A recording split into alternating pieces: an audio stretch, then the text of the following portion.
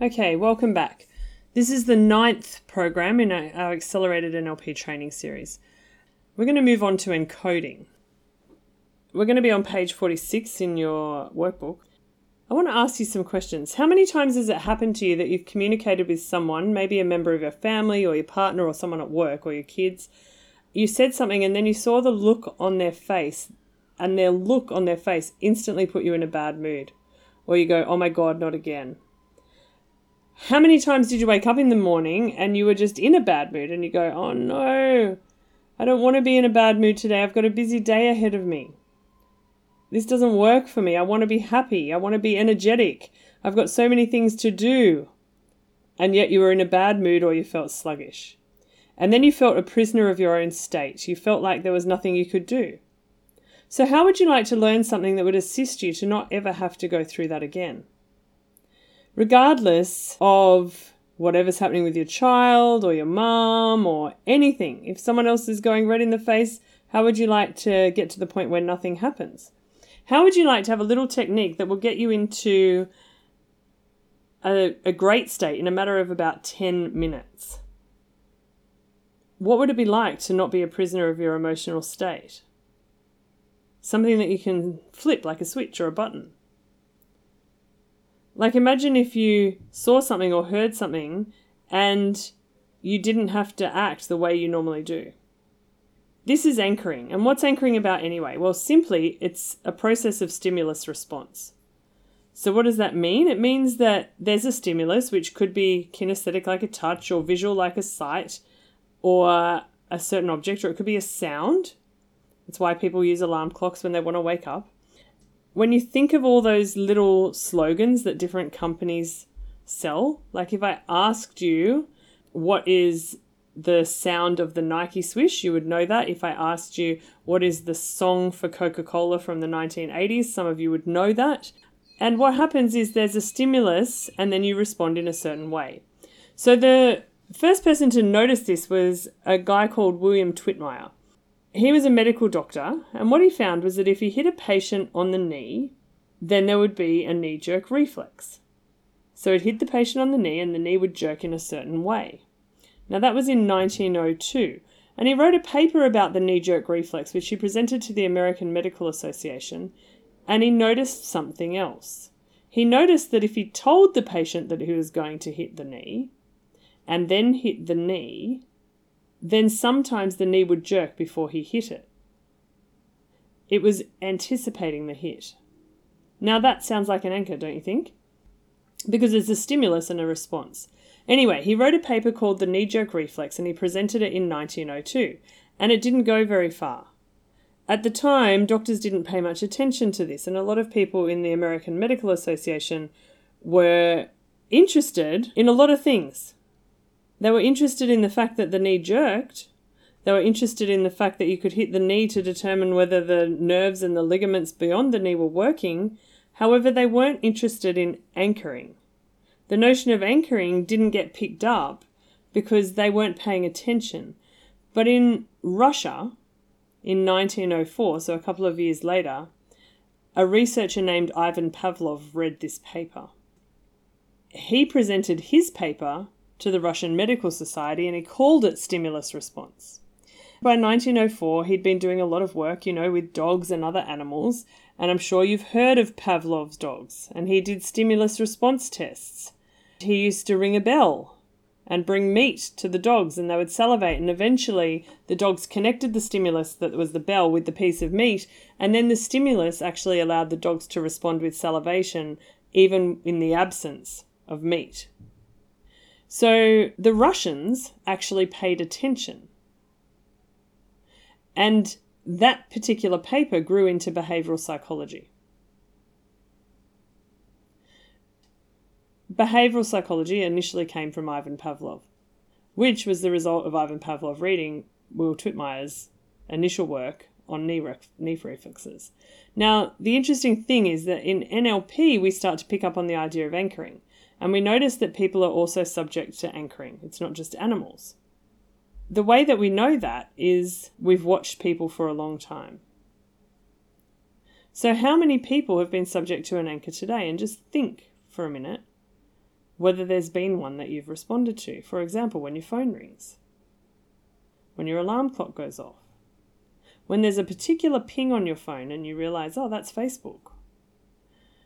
Those are all different types of anchoring. We have people raise their hands to answer questions. That's an anchor. Your alarm clock's an anchor, as I said.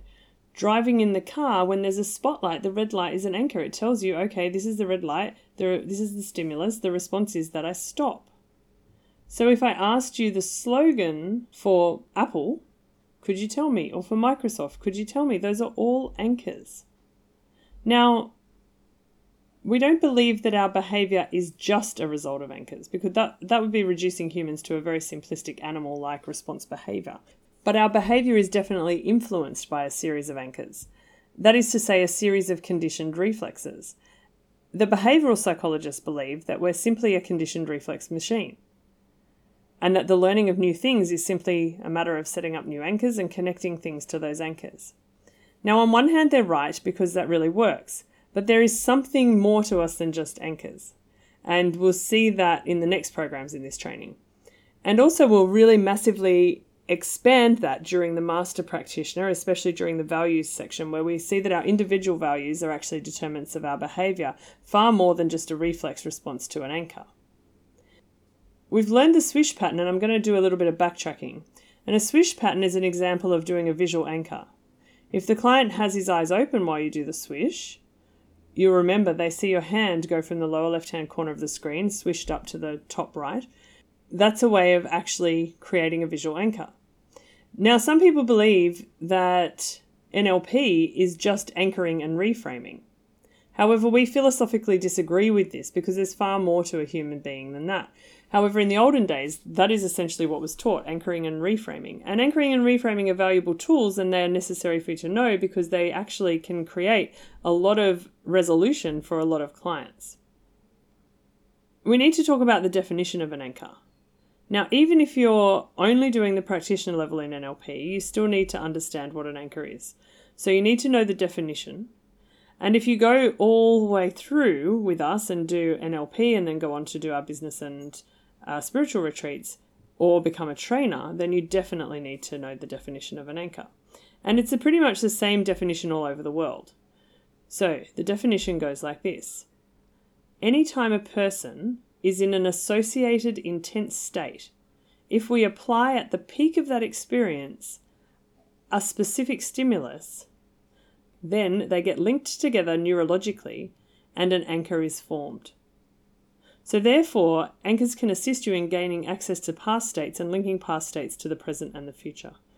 Now that's useful, isn't it? Now here's the practical part. So we know what an anchor is, but what do we do with it? Okay.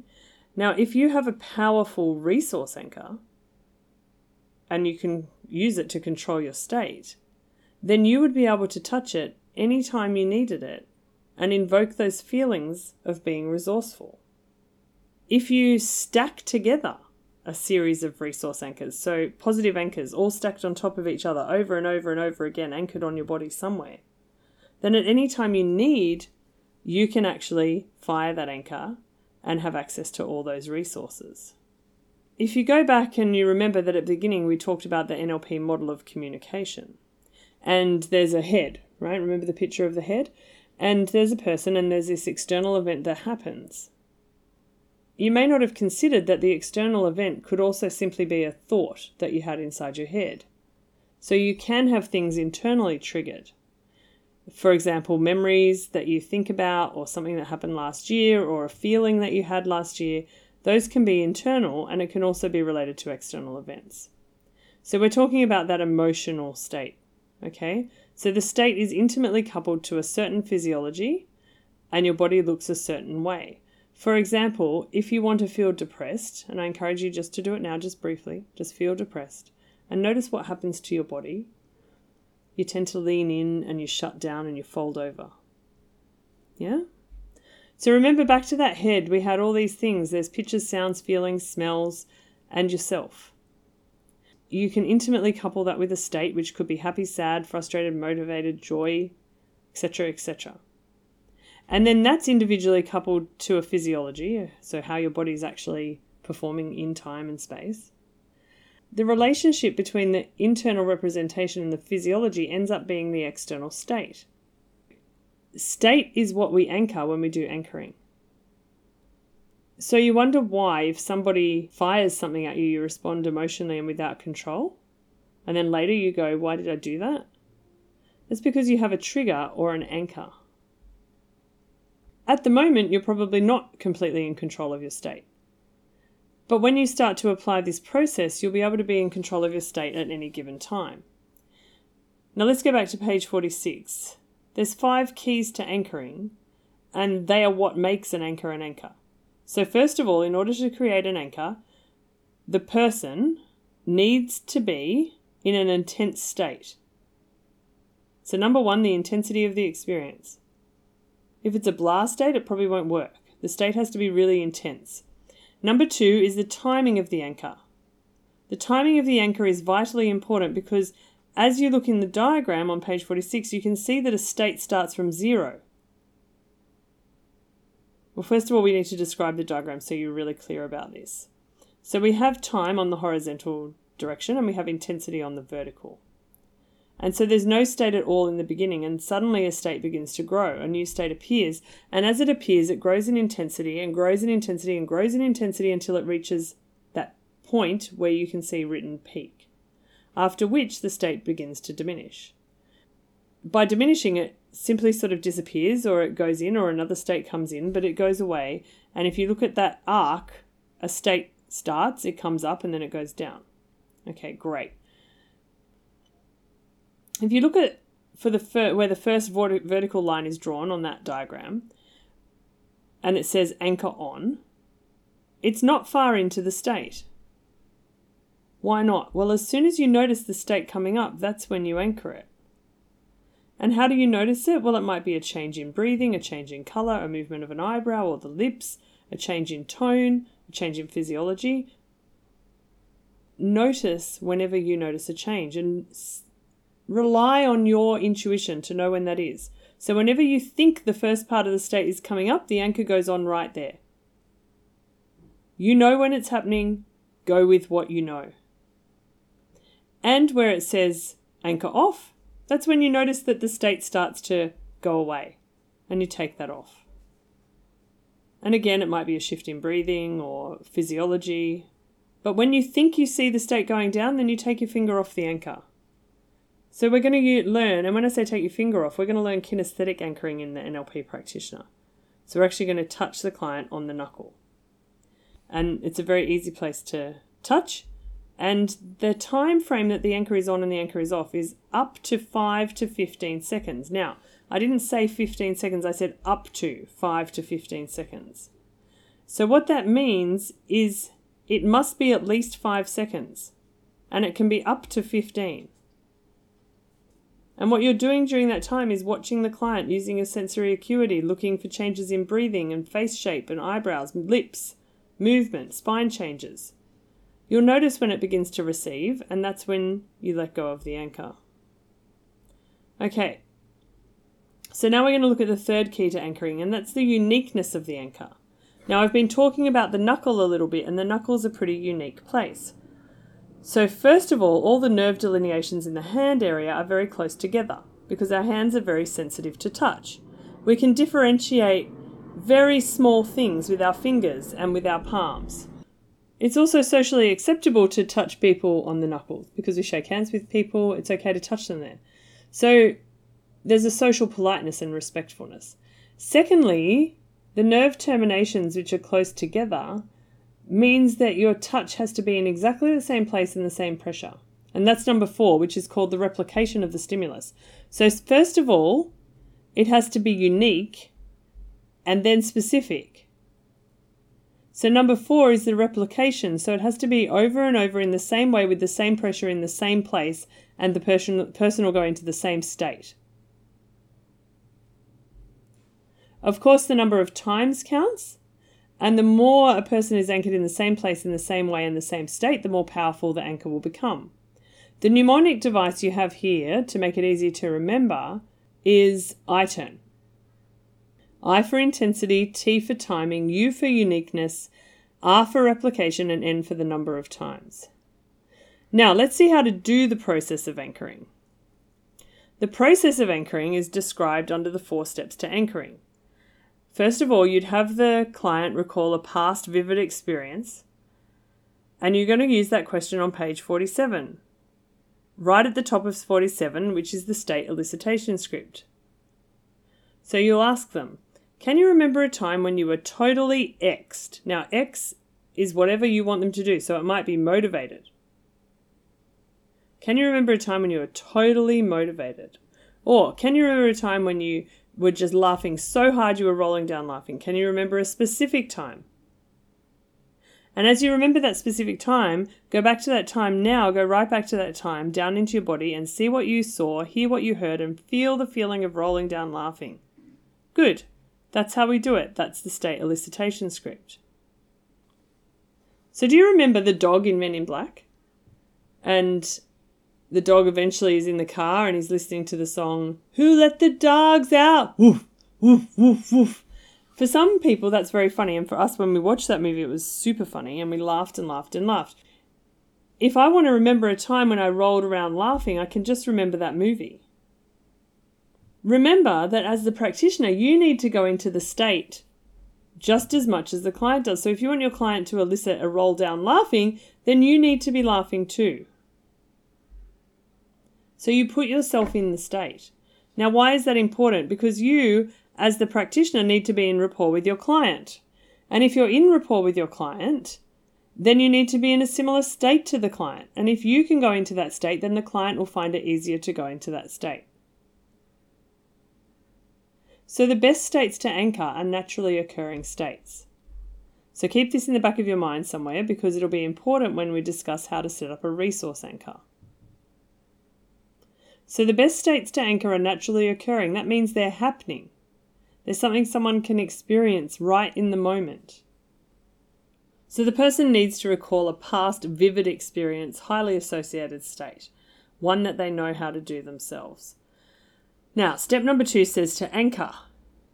You're going to watch the state come up, and as you see it going up towards the peak, the moment you see it, you notice a shift in the client, and when you see that shift happening, you begin the anchoring process. You provide a specific stimulus, as I said, so that's the finger on the client's knuckle, and you anchor that specific state. So that means you're going to put your finger onto the client's knuckle. And then the moment that you see the state go back down, you're going to take the finger off the knuckle. Great. So number 3 says change the person's state. Now that's called a break state, and you're just going to change the conversation, misdirect what you're talking about. How's it going today? What are you doing? Do you like red or black? Do you like pink or green? Anything will do as long as you disconnect them and dissociate them. If you've done a good process, you can then go back and touch the knuckle and you'll see the state come up on its own because you've anchored it together.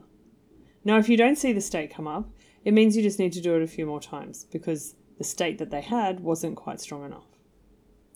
Now, it's not absolutely necessary for the success of an anchor to be touched. So you can use verbal anchors and you can use auditory anchors as well. Now, are the knuckles the best place to anchor something? Well, possibly not because we bump our hands all the time. However, for the purpose of NLP, we're going to anchor on the knuckles and we can always move the anchor location from one to another later by firing the anchor and moving it to a different anchor. Then you can, as you go through life, continue to top up that anchor all the time. So we're learning how to create a resource anchor now. The first one was learning how to create a basic anchor, but we can do so much more. I want you to look at the page on page 47 where it talks about stacking anchors. And what stacking anchors means is that you stack a bunch of anchors on top of each other. So you use the same place with a series of different intense states in order to synergistically create a very powerful resource anchor for a client. If you anchor a series of intense states in the same place, then what you'll have is a very, very useful anchor.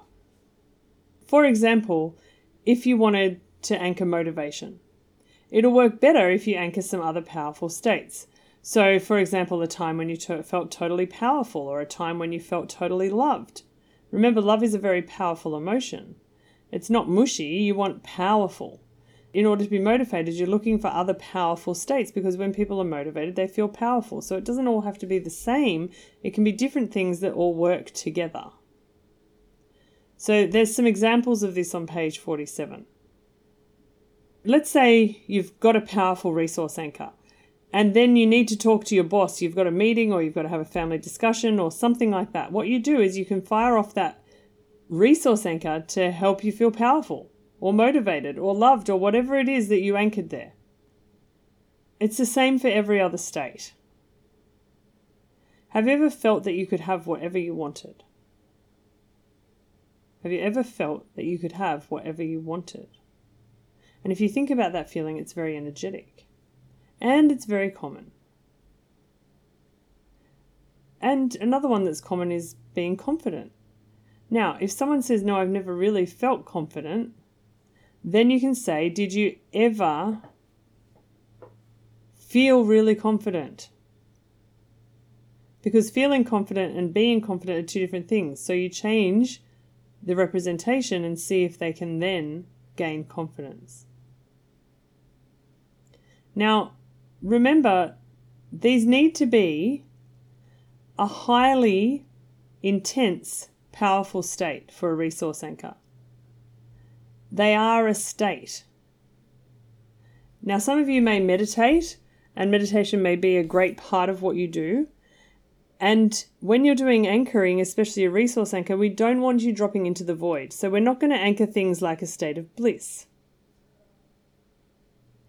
Right? We're not going to anchor things like peace or anything like that, because they're not really a state and they're not going to be useful in creating an anchor. We're going to talk a little bit about collapsing anchors. And one thing that you need to remember every single time is that when you want to elicit a state, you use the state elicitation script, which is on your manual on page 47. So let's turn to page 48 and look at how to do collapse anchors. So let's talk about the process of collapsing anchors, and in the training we'll actually demonstrate this for you and give you an example. However, let's say that there's a minor unwanted state that you have, a little negative state that just seems to come up every now and then, and you just don't know how to get rid of it. And every time you're in that situation, that same state comes up. Like maybe you get confused about something, or maybe you have a little bit of frustration. Now, we're only doing these for a minor negative state. We are not doing major negative states. So things like anger, sadness, fear, hurt, guilt are major negative states, and we're not using those for collapse anchors because we can get rid of those thoroughly with timeline therapy. So for collapse anchors, you can use any other states that you can think of, like frustration or jealousy or something like that. And what you're going to do is firstly get into rapport with the client. That's a must before you can proceed in doing any intervention or any coaching technique with someone else. You must establish rapport and you must get permission. So number 2, tell the client that in a minute I'm going to do a process called collapsing anchors, and that will necessitate that I touch you on the knuckle. Is that okay? So you're getting permission. And then make it clear what you're working on. For example, we're working on frustration, and we've got 6 positive states that are going to outweigh that negative state of frustration. So what you're going to do next is ensure that the client is in a highly associated version of each of those states. And if you look at the client and the client doesn't seem to be in an associated intense state, then don't fool yourself and don't try to fool the client. It's either there or it's not there. And when you see it, that's when you apply the anchor. So what we do is we anchor all of the positive states on one knuckle. So 6 states on the same knuckle or an easily identifiable place. And then we use a different knuckle to anchor the negative state on one of the knuckles next door. So you anchor the negative state just once and you've anchored all the positive states 6 times. Once you've done all those steps, you move to number 8 and it says fire the anchors at the same time until they peak and the integration is complete. Now you'd know this when you watch the client. So you fire both anchors and both states will go towards the peak and they'll go higher and higher in intensity, and then you'll see the client go a little bit incongruent. They'll look a bit weird. There'll be a little bit of asymmetry here. And you'll notice there might be uneven breath or some uneven eye movement or something that's asymmetrical. At that point, you'll notice that the state starts to come down and you release the negative anchor here. You take your finger off the negative anchor. And then you continue to hold the positive anchor for an extra 5 seconds and then you release it. And then you ask, how are you feeling? Is everything good? Okay, great. And then you break state and you may use a phrase like, do you smell popcorn? Now then, number 11 is test, and you ask, how do you feel about that state? The client either has to say, I feel like it's not there, or I feel like it's there, or I feel like I can do something else, or anything like that. And then number 12 is future pace. So you ask, can you imagine a time in the future where if you might have been in a similar situation, what do you do now? What happens differently? You can even ask, how is that different? Now, one thing that's very important is you must follow the script. The state elicitation script and the script for collapse anchors. It won't work if you don't follow it word for word. The linguistics in this are very specific, so it must be followed word for word. The most important thing to remember is that we only do multiple stacks of the positive anchors. We never stack negative anchors. We only ever anchor one negative state. What does collapse anchors actually do? It gives the client new neurological choices. It doesn't take away the choice of being negative, however, it allows them the choice of being positive. The next thing we're going to move along to is chaining anchors. And this is on page 49. So you want to know why you should use chaining anchors? Well, chaining anchors is a technique that's used when the desire or the resource state that you want the client to be left with is, first of all, significantly different from the present state and far removed from the present state, and the present state is a stuck state.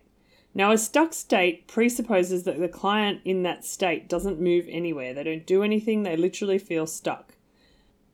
A great example of a stuck state is procrastination. You know, you should begin that project, you should wash the car, you should this, but you don't. You just don't do anything. So raise your hand if you have never procrastinated. And I'm just going to laugh because everybody here has procrastinated on at least something. So chaining anchors is a fantastic process to get rid of procrastination. And we're going to talk about procrastination today while we're learning about chaining anchors. The difference between collapse anchors and chaining anchors is collapse anchors is to offer the client a different choice. So instead of accessing a negative state, they can have 6 other great states that they can choose to act from. Chaining anchors is a process where the resource state is far away from the present state, and when the present state is a stuck state. So the difference between the two techniques is that one collapses, that's a simultaneous process, so you fire both the anchors at the same time, whereas chaining anchors is a sequential process where you fire each anchor one after the other in a determined sequence. So wouldn't it be useful to get rid of all the stuckness? Like just press a button and all of a sudden you're not stuck. You know, do a little 15-minute process and get you unstuck. That would be useful, right? So now let's move on with chaining anchors. It would be really useful to get off stuck, wouldn't it? Why is this useful to learn for your clients? Well, to get a great result, to have the ability to move off a stuck state and into a resourceful state, that would be awesome, wouldn't it? And why? Because the more happy clients you have, the more clients you'll get. And that's a great why to learning chaining anchors. But the real reason for learning chaining anchors is to help us move our clients off a stuck state to a resourceful state. To move them or you away from a stuck state like procrastination. To move them, for example, to motivation. So what it is something that we use when the desired state seems significantly different and far removed from the present state, and the present state is a stuck state. So let's recap on anchoring just quickly. You remember Bill Twittmeyer in 1902 realized the knee-jerk reflex. He published in the American Medical Association, and it was effectively ignored. Then the Russian, Ivan Pavlov, he had Pavlov's dogs, the salivating dogs with their bell. You remember that. You remember the mnemonic device for anchoring. So I-turn, which is the intensity of the experience, the timing of the anchor, the uniqueness of the anchor, the replication of the stimulus and the number of times we anchor it. Now, what is it? It's a precision model. Okay? The script that we follow is precise. The place that you touch on the knuckle is precise, and the timing is precise. So chaining anchors is a simple anchoring technique that we use when the resource state is significantly different from the present state and the present state is a stuck state. We already know what anchors are. We know what they relate to. They're emotional states, not concepts, not beliefs, not anything else. So what do we need to know before we learn how to chain anchors? Well, we need to know how to design the chain. Now, in order to design the chain and decide the intermediate states that are needed, we need to know that not all people are the same. Therefore, you need to discuss these states with your client. They need to be states that are useful for your client as intermediate states. So if you imagine chaining anchors like a bridge across a river, the present state is one side of the river and the desired state is on the other side and it's far away, you need some pylons to hold your bridge up through the river. For example, if the present state is procrastination, then we have to insert intermediate state number 1 and intermediate state number 2. Those form the pillar of our bridge and allow us to get from where we are to where we want to be that's far away. So remember, procrastination and motivation are significantly different. So those bridge pylons must be there to support the chain of anchors. The pylons in the middle are necessary. We want to have 2 pylons, because that's what works best. So there's going to be 4 steps. The first step is procrastination, the last is motivation, and there needs to be the 2 steps in the middle. The 4-step chain of anchors is useful for most people. In fact, I've not met anyone for which a 4-step chain of anchors doesn't work. In order to be able to design the chain correctly, we need to decide with the client what those intermediate pylon states are going to be. You need to know what the criteria are for these intermediate states. So first of all, you need to think whether the client moves towards or away from. The concepts of towards and away from are pretty well known. Some people are motivated more by the carrot, moving towards the reward, and some by the stick, moving away from the punishment. So you need to discuss this with your client and find out what's the best state for your client to get them off procrastination. Because in general, the first intermediate state, so the one that comes directly after procrastination, could either be a towards or an away from procrastination. So an example of a towards state might be burning curiosity, and an example of an away state might be frustrated or irritated or bored. Oh my God, boredom. Most people will do anything to get away from bored. So you need to decide, first of all, does your client move towards or away from? Secondly, wherever you are in the chain, the next state must have movement. Because if it doesn't have movement, the chain won't pull through. It may go part way through the chain, but it won't get the whole way. There are some states that have movement and some that do not. As a generalized idea, it's not 100% correct because there are many exceptions, but in general, we can say that states that involve being don't have movement. Any state of completion, like I'm done with this, has no movement. So in general, states of being have no movement. There are some exceptions. So the state of peace is a state of being. It doesn't have any movement. So it won't work in a chain of anchors. Number 3, how will we work out a sufficiently intense state to move you to the next state? So it needs to be sufficiently intense. So if procrastination is state number 1, then state number 2 needs to be sufficiently intense to move the person off procrastination. Then the next intermediate state should be sufficiently intense compared to the first one so that the chain moves forward. And likewise, the last state in the chain, motivation, needs to be sufficiently intense to move the chain from state 3 to motivation. What you need to know is that the second to last state needs to be a toward state. So in a chain of 4 states, the second intermediate state should be toward for everyone. So it should be something that pulls your client towards motivation in the example that we're using here. Number 5, states should be self-initiated. States should start from within the client, not because someone tells them to do it, not because someone external says to them that that would be a good state, and not because it makes them feel a certain way.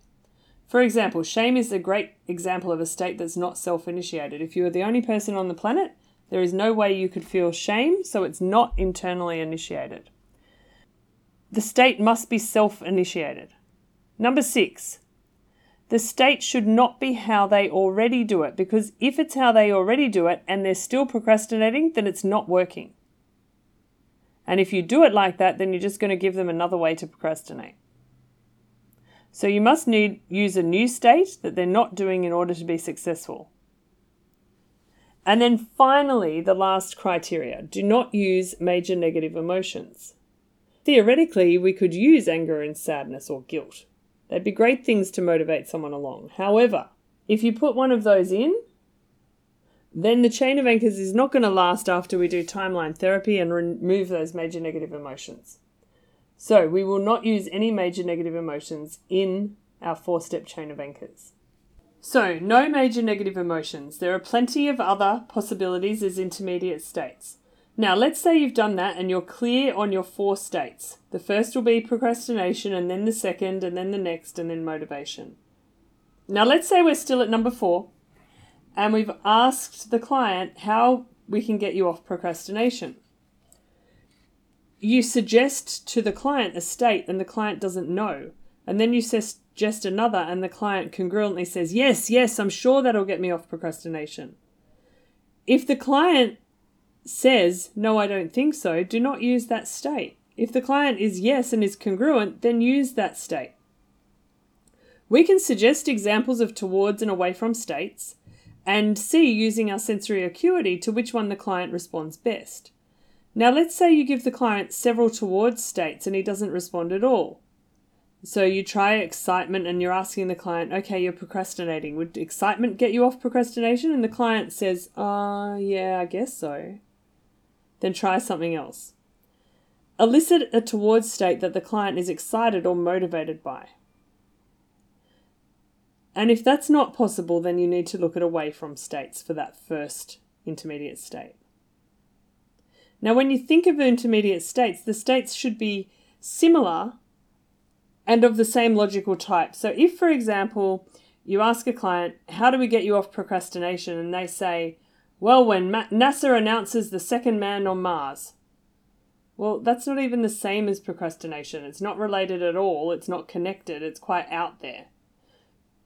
Remember that as a generalization in NLP, you are the judger. You are the one that understands some things because you are the practitioner. Your client doesn't know. So don't take everything that the client says and do it like a robot, because otherwise we'll have robots doing NLP with us.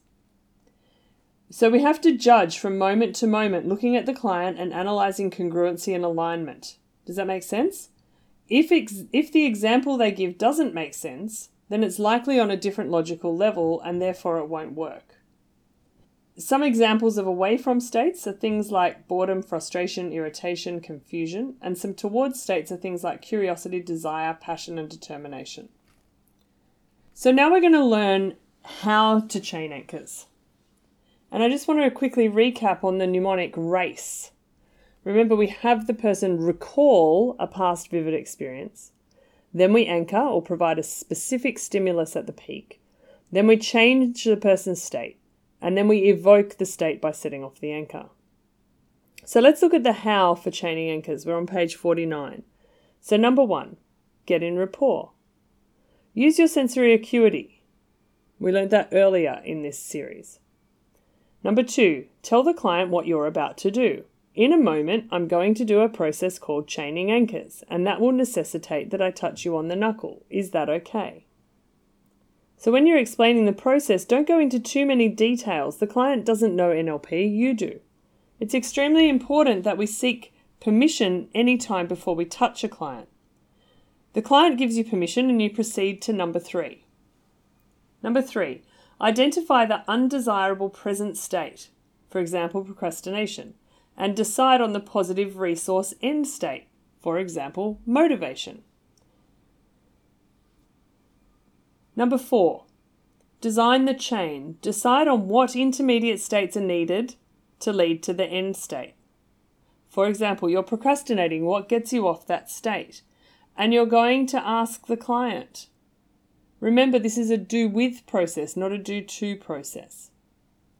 Number 5, get into each state as you elicit and anchor each state separately, beginning with the present state through to the end state. You will have to stack all states high to get a high intensity. Make sure that the subject is out of the previous state prior to anchoring the next one. In other words, break state between states, especially the last one and the first one. Remember to use the state elicitation script on page 47. The best states to anchor are naturally occurring states. The next best are past, vivid, highly associated states. The least preferable are constructed states. Remember, precision is everything. So first of all, as in all anchoring, you get the practitioner into the state, as in you, the practitioner, get into the state that you want to elicit in the client. Can you remember a time when you were totally procrastinating? Can you remember a specific time? As you go back to that time now, go right back to that time, float down into your body and see what you saw, hear what you heard, and really feel the feeling of being totally procrastinating. You're eliciting it from the client. Remember that if you're really good at procrastination, you yourself will be procrastinating to finish the process. So you stack all the states high to get a high intensity. You'll need at least 5 instances of each state, which means you're going to need 5 instances of procrastination, 5 instances of the first intermediate state, 5 instances of the second intermediate state, and 5 instances of motivation, which you will stack on 4 different knuckles. Do you remember a time when you procrastinated and the client has the feeling start to come up and you see it with sensory acuity? You put the anchor on. As it starts to go away, you take the anchor off. You do this 5 times for procrastination, and then you're done with that. Then you move to intermediate state number 1. For example, it may be boredom if it's an away from state. And you elicit that and repeat that 5 times, all stacked on the second knuckle. Then the next intermediate state, which remember has to be a toward state, say it's burning desire, you repeat the process and you anchor burning desire 5 times on the third knuckle. Right? So at this point, we've already anchored 15 states. Then you go to motivation and you anchor that 5 times. So now we're at 20. You must break state in between each one. So once you've finished anchoring them all, you're going to test each state and make sure that the client goes into each state. So you test the first anchor, you fire it, and you make sure that the client goes into that state of procrastination. Then you break state. Then you fire the second one. Then you break state. Then you fire the third one. Then you break state. Then you fire motivation. And then you break state. Now you're all set up. All the work has been precisely prepared, and you're at the point where you can do the chaining process. So you chain each state together, firing number 1. And when number 1 is at its peak, you fire number 2 and then release number 1. When number 2 comes to the peak, you fire number 3 and then release number 2, and then 4 in the same way. This is not a collapse because the 2 states do not peak at the same time. So when you see the client go totally into that state, at the peak of that, you fire the next knuckle. And then approximately a quarter of a second later, you release the first finger. When the client goes into the third state, you release the second one. And in the fourth state, you release the third one. And then you break state. Now you test. You fire the present anchor, and the client should end up in the final state. So we fire the knuckle for procrastination and we hold it there for 4 seconds maximum. And then you should see the client end up in motivation through sensory acuity. Once you've tested and the test goes correctly, then you go to number 9. Ask the client, now, how do you feel about procrastination? And the client should say, I don't think I'm going to do it anymore, or something similar. And then you go to number 10, future pace. Can you think of a time in the future where if it happened in the past, you would have procrastinated? Tell me what happens instead. Okay, so that's chaining anchors. And we'll practice that in the room. You'll actually have a chance to do this and move yourself from procrastination to motivation in the room. I'd now like you to turn to page 52 and read through The Physiology of Excellence and The Ring of Power. And this is the end of the encoding section. And it concludes the 9th program in our series.